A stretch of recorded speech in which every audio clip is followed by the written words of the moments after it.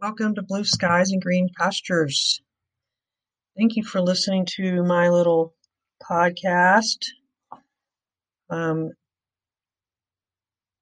Today's topic is the Holy Spirit, and I'm a little hesitant to talk about it because it's a little controversial, even though it's so important and it shouldn't be controversial amongst Christians. I think the fact that it is controversial tells you how important it is that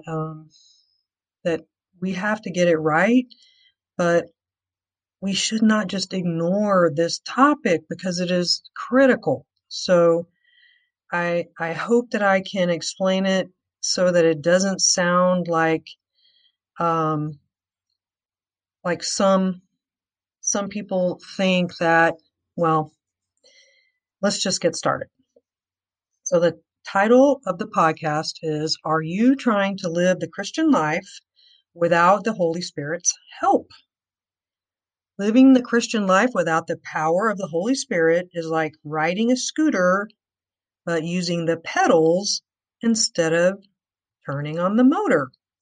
You'll get tired very fast, and it will take you a lot longer to get where you want to go. The Holy Spirit gives us God's wisdom and power for our Christian walk, our Christian journey. Another example of living by the Spirit could be when you want to travel somewhere, you can navigate with a basic idea of how to get there based on some information that other people have told you, or just from kind of experience from, going different places. But if you use Google Maps that has the most up-to-date, in-the-moment information, you'll have a better chance of taking the shortest route and avoiding any obstacles like construction or accidents. And the same thing is with our Christian journey. We have a basic understanding of how God wants us to live in His Word, but when we seek Him directly, He will help us in the moment.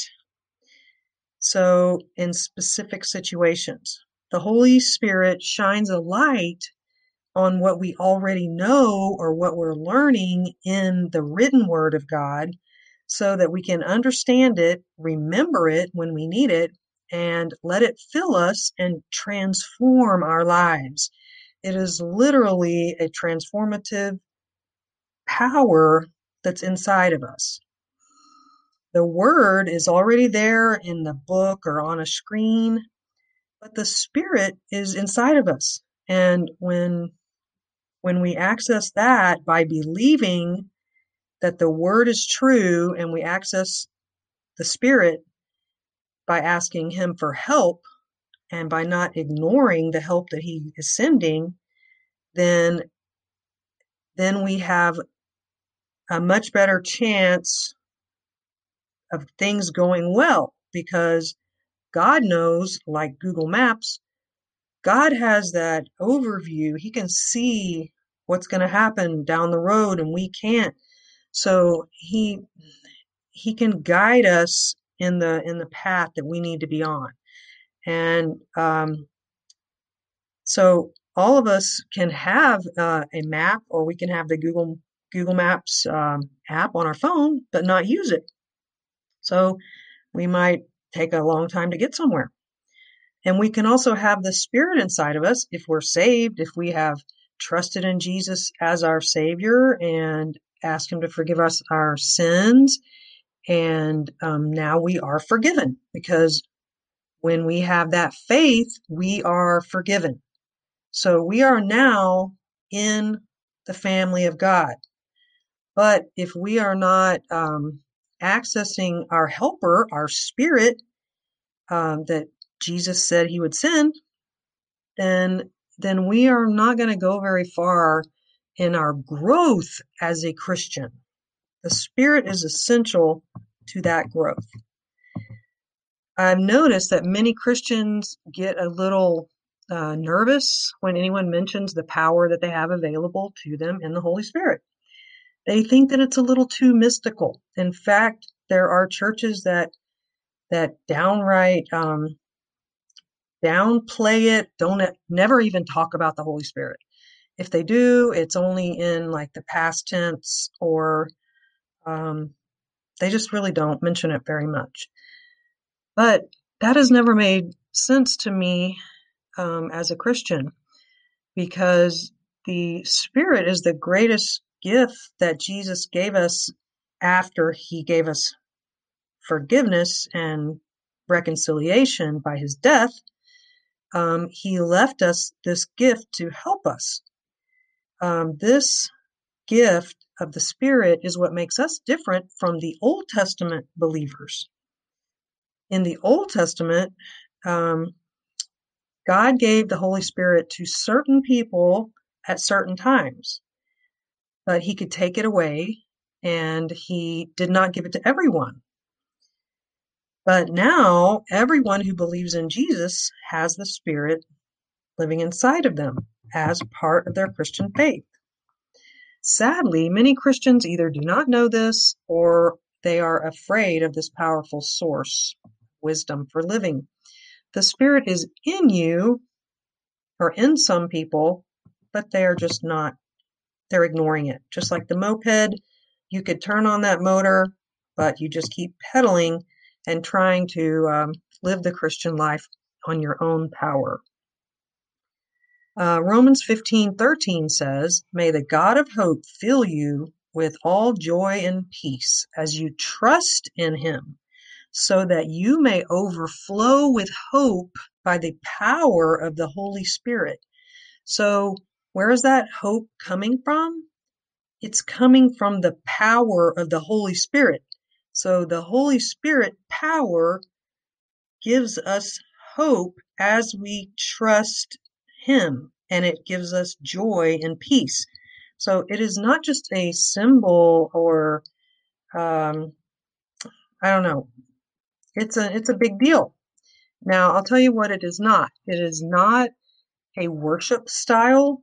It is not jumping up and down, falling down during a worship service. Um, I'm not talking about a type of religious practice like called being slain in the spirit.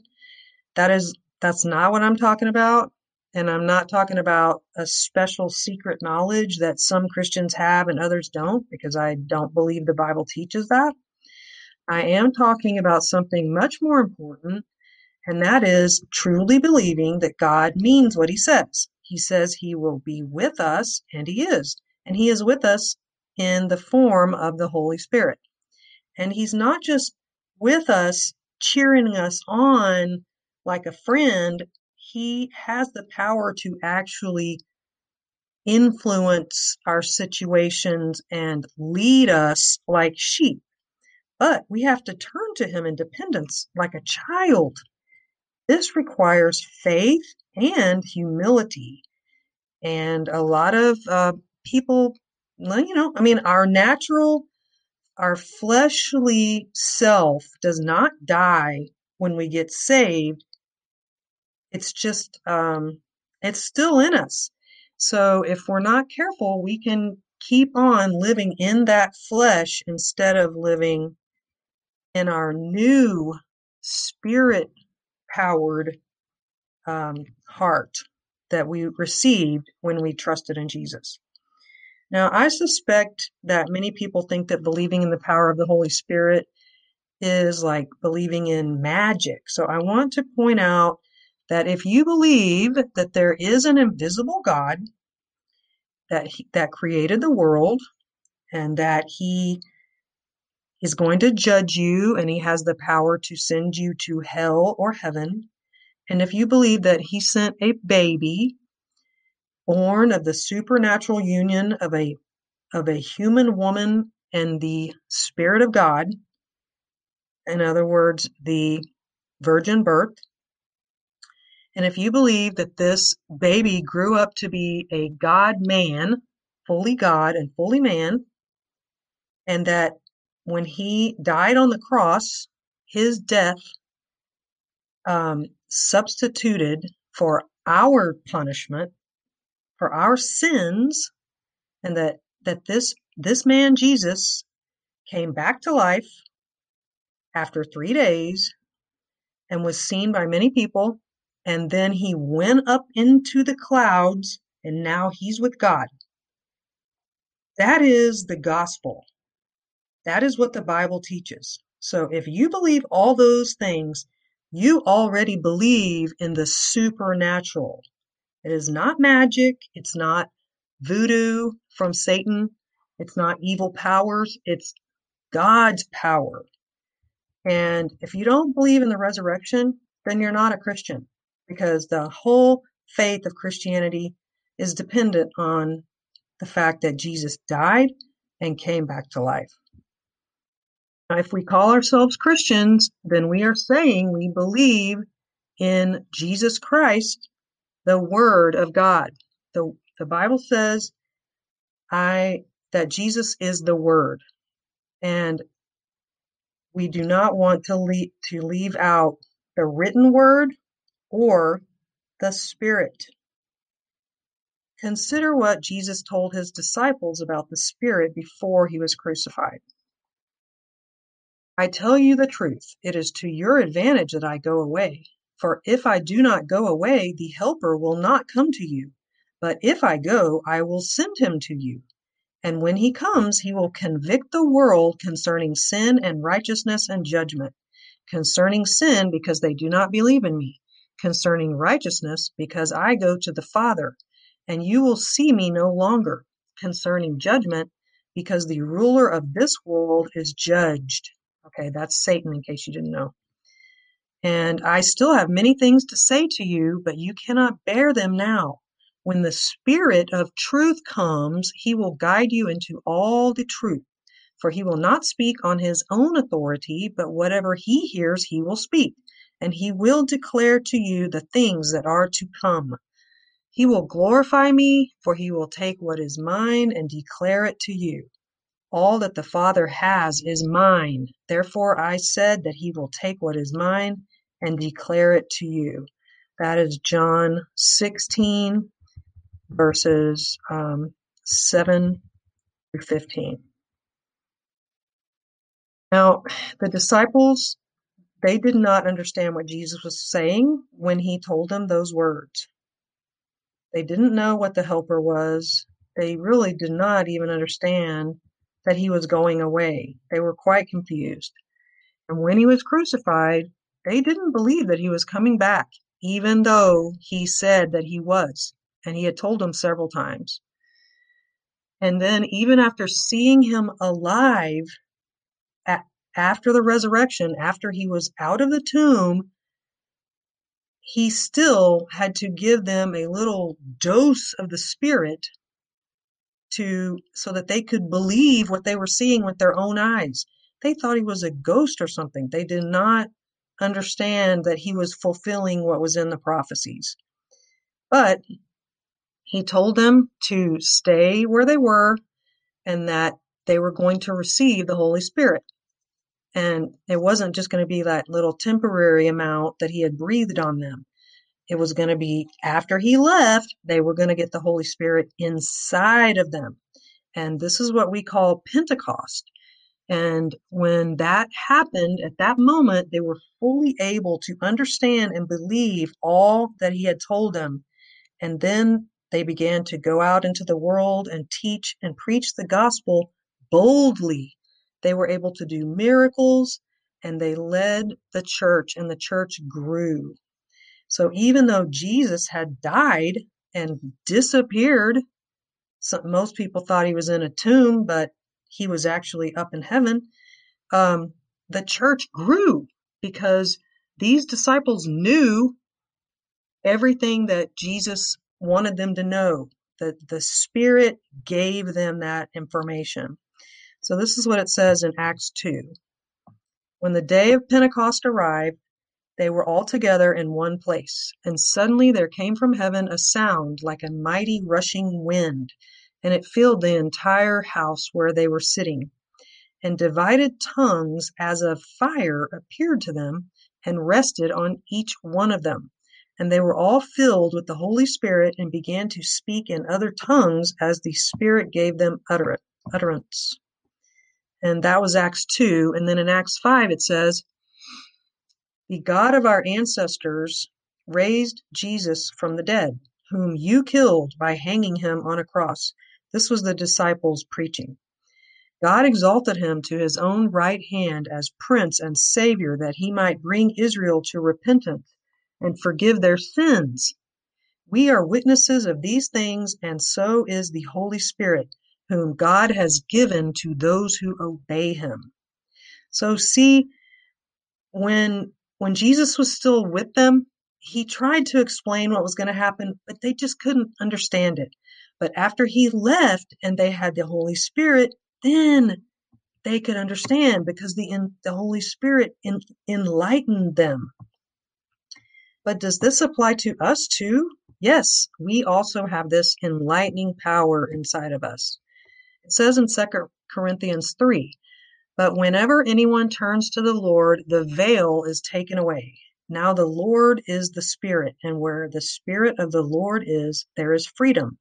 And we all, who with unveiled faces contemplate the Lord's glory, are being transformed into his image with ever increasing glory, which comes from the Lord, who is the Spirit. Psalm 143:10 says, this is the Old Testament. The Psalms are in the Old Testament before Jesus. Teach me to do your will, for you are my God. May your good spirit lead me on level ground. Now, see, that person had the Spirit in them. I think that was David. In Ephesians, which is in the New Testament after Jesus, I pray that out of his glorious riches he may strengthen you with power through his Spirit in your inner being, so that Christ may dwell in your hearts through faith. And I pray that you, being rooted and established in love. I don't have the rest of that verse, sorry. That was Ephesians 3. So what does it mean to live by the Spirit? Now, this is where things get complicated. Living by the Spirit is a simple concept that is very hard to put into human words. As I said, thinking of the moped, pedaling means you're moving under your own strength, and using the motor is like living by the Spirit. You have both of them, but you have to choose which one are you going to use. So you have to ask yourself, when you are living your day-to-day life, are you relying on, trusting in, praying to, and believing that God is able to work things out in your life according to his will?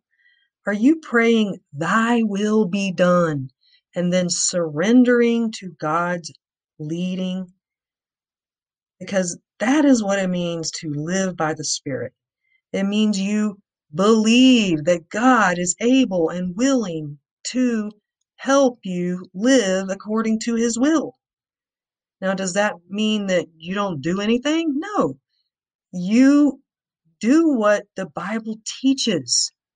But now that you have the Holy Spirit in you, when you turn to the Spirit and you submit yourself to God's authority, he will use the Spirit to make the scriptures come alive to you. They will suddenly make more sense, and you'll be able to apply them to the things in your life that are happening.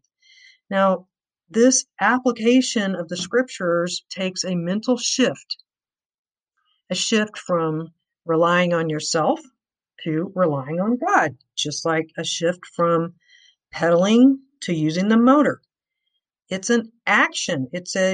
You can't fake it, but it does take practice sometimes to know if you are just pretending. Like we humans are pretty good at lying to ourselves.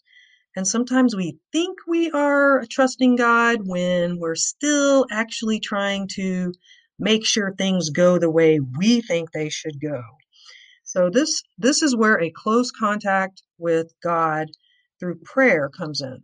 Now, Paul told the early Christians to pray without ceasing, because this is how we know God's will, through prayer. So do not get me wrong. I'm not saying that you have to figure out what God's will is. It's already been revealed in the Bible, and the Spirit simply brings to mind the things that you need to know and helps you to understand how they apply to your current situation. So usually this will happen step by step. God's not going to show you like a 5-year plan for your life. He just doesn't normally work that way. I mean, well, I don't know. Maybe he will reveal something to you, but you can't live that way. You have to live day by day, in his under his authority. Now, what does the Bible teach us? It teaches us to love others and love God. So everything we do must be guided by that overarching commandment. And those things, such as being kind, helping the poor, and treating others the way we want to be treated, those are not necessarily easy things to do.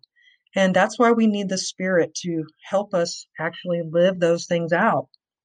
So the first step of living by the Spirit is simply asking God to help you love Him more.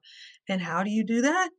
Read your Bible more. The more you learn about God and the more that you seek Him, the more you will love Him.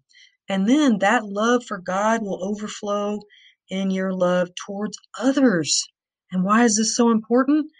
Because God is going to have to do some work on you before He can really use you. Why? Because your Christian walk, your life is your loudest testimony. If you're trying to reach the world with the gospel, but your life is not, and you're not living in God's will, but according to the scriptures, you're not loving God and you're not loving people, then it's going to be pretty hard for you to help others come to Jesus, because people are going to judge you by what they see more than what you say. If you're showing love in a world that is full of selfishness and hate, that is going to make people want to know what is different about you. So let the Spirit reveal your flaws. Be courageous, be humble, be willing to feel ashamed and sad about your sins, because only then can you let go of them. Let God cleanse you of the sins in your life and the things that you may not even be aware of that you're doing because they're just habits. And I know that's a little scary, but the Spirit is with you, and not only will God reveal your sin, but He will also comfort you when you feel sad about your sin. So He will never leave you alone. Now, one place our testimony is so important is at work with non-believers. So remember, when you're at work, don't ruin your testimony. What should you do if you have a problem at work? Now, if you're living in your own power, you might try several things, such as reading a self-help book about human nature, or some kind of a work book, how to treat your coworkers or something. You might talk to human resources or something like that. You might use trial and error to see if you can figure out how to fix this problem. Or maybe you'll just grit your teeth, try to stay silent, and pretend there's no problem. Now, those are things that anyone can do. Not even, you don't have to be a Christian to do those things. But if you're a Spirit-led Christian, what should you do? Pray. Pray in the Spirit on all occasions with all kinds of prayers and requests, according to Ephesians, right?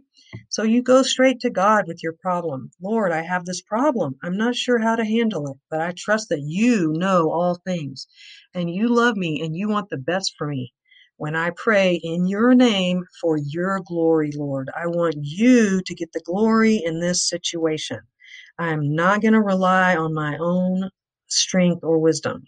So when you pray like that, you have to believe that God is listening and he's going to help you. Because if you don't, then that prayer is not going to do anything.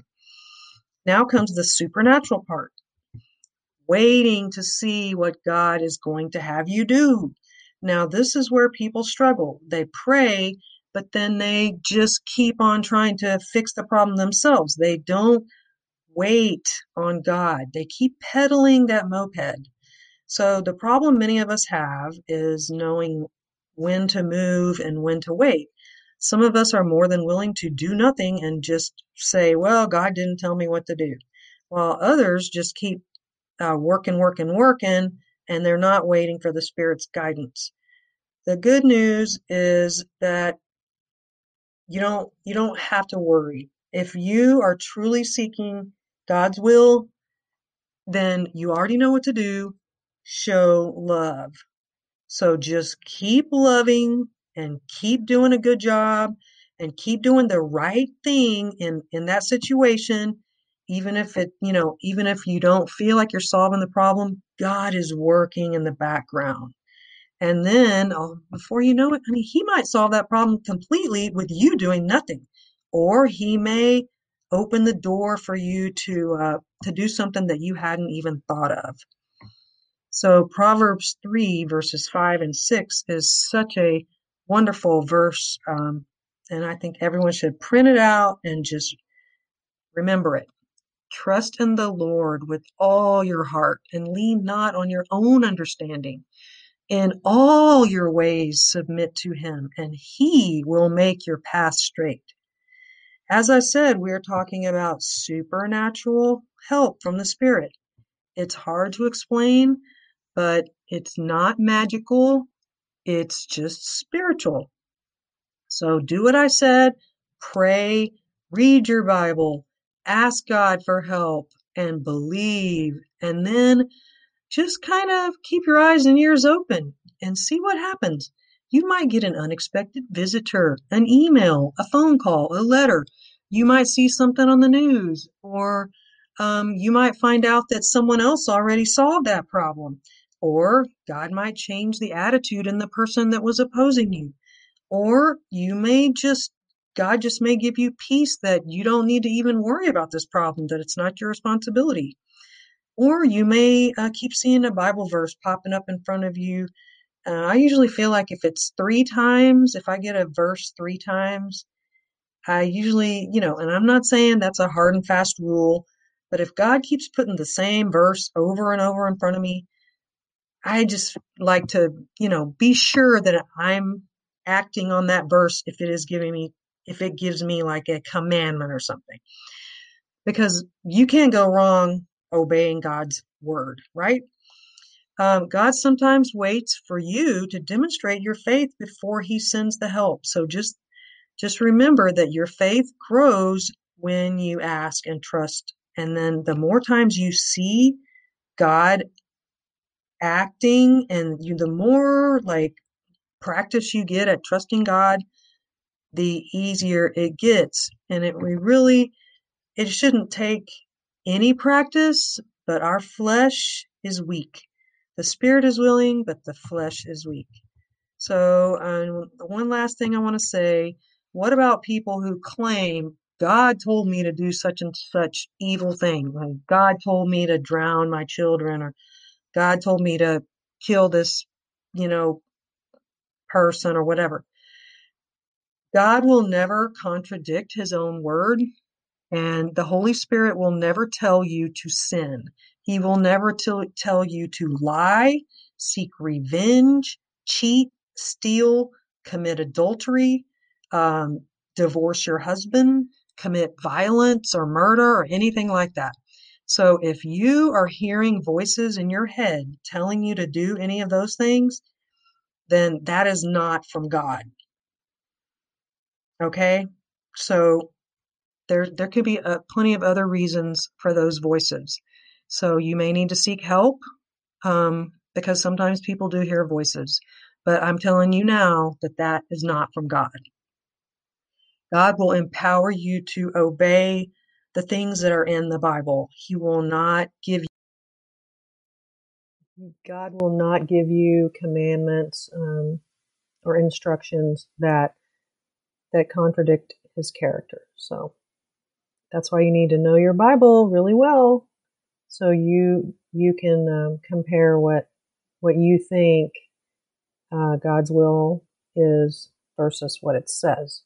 Uh, so thank you again for listening. I pray that this podcast will bless you and that you will try to trust God more and let Him guide you every day, and watch as He transforms your life. And thanks again for listening to the podcast. If you want to, please subscribe and check back, and I will be putting out more podcasts that I hope you will enjoy and learn from. Bye now.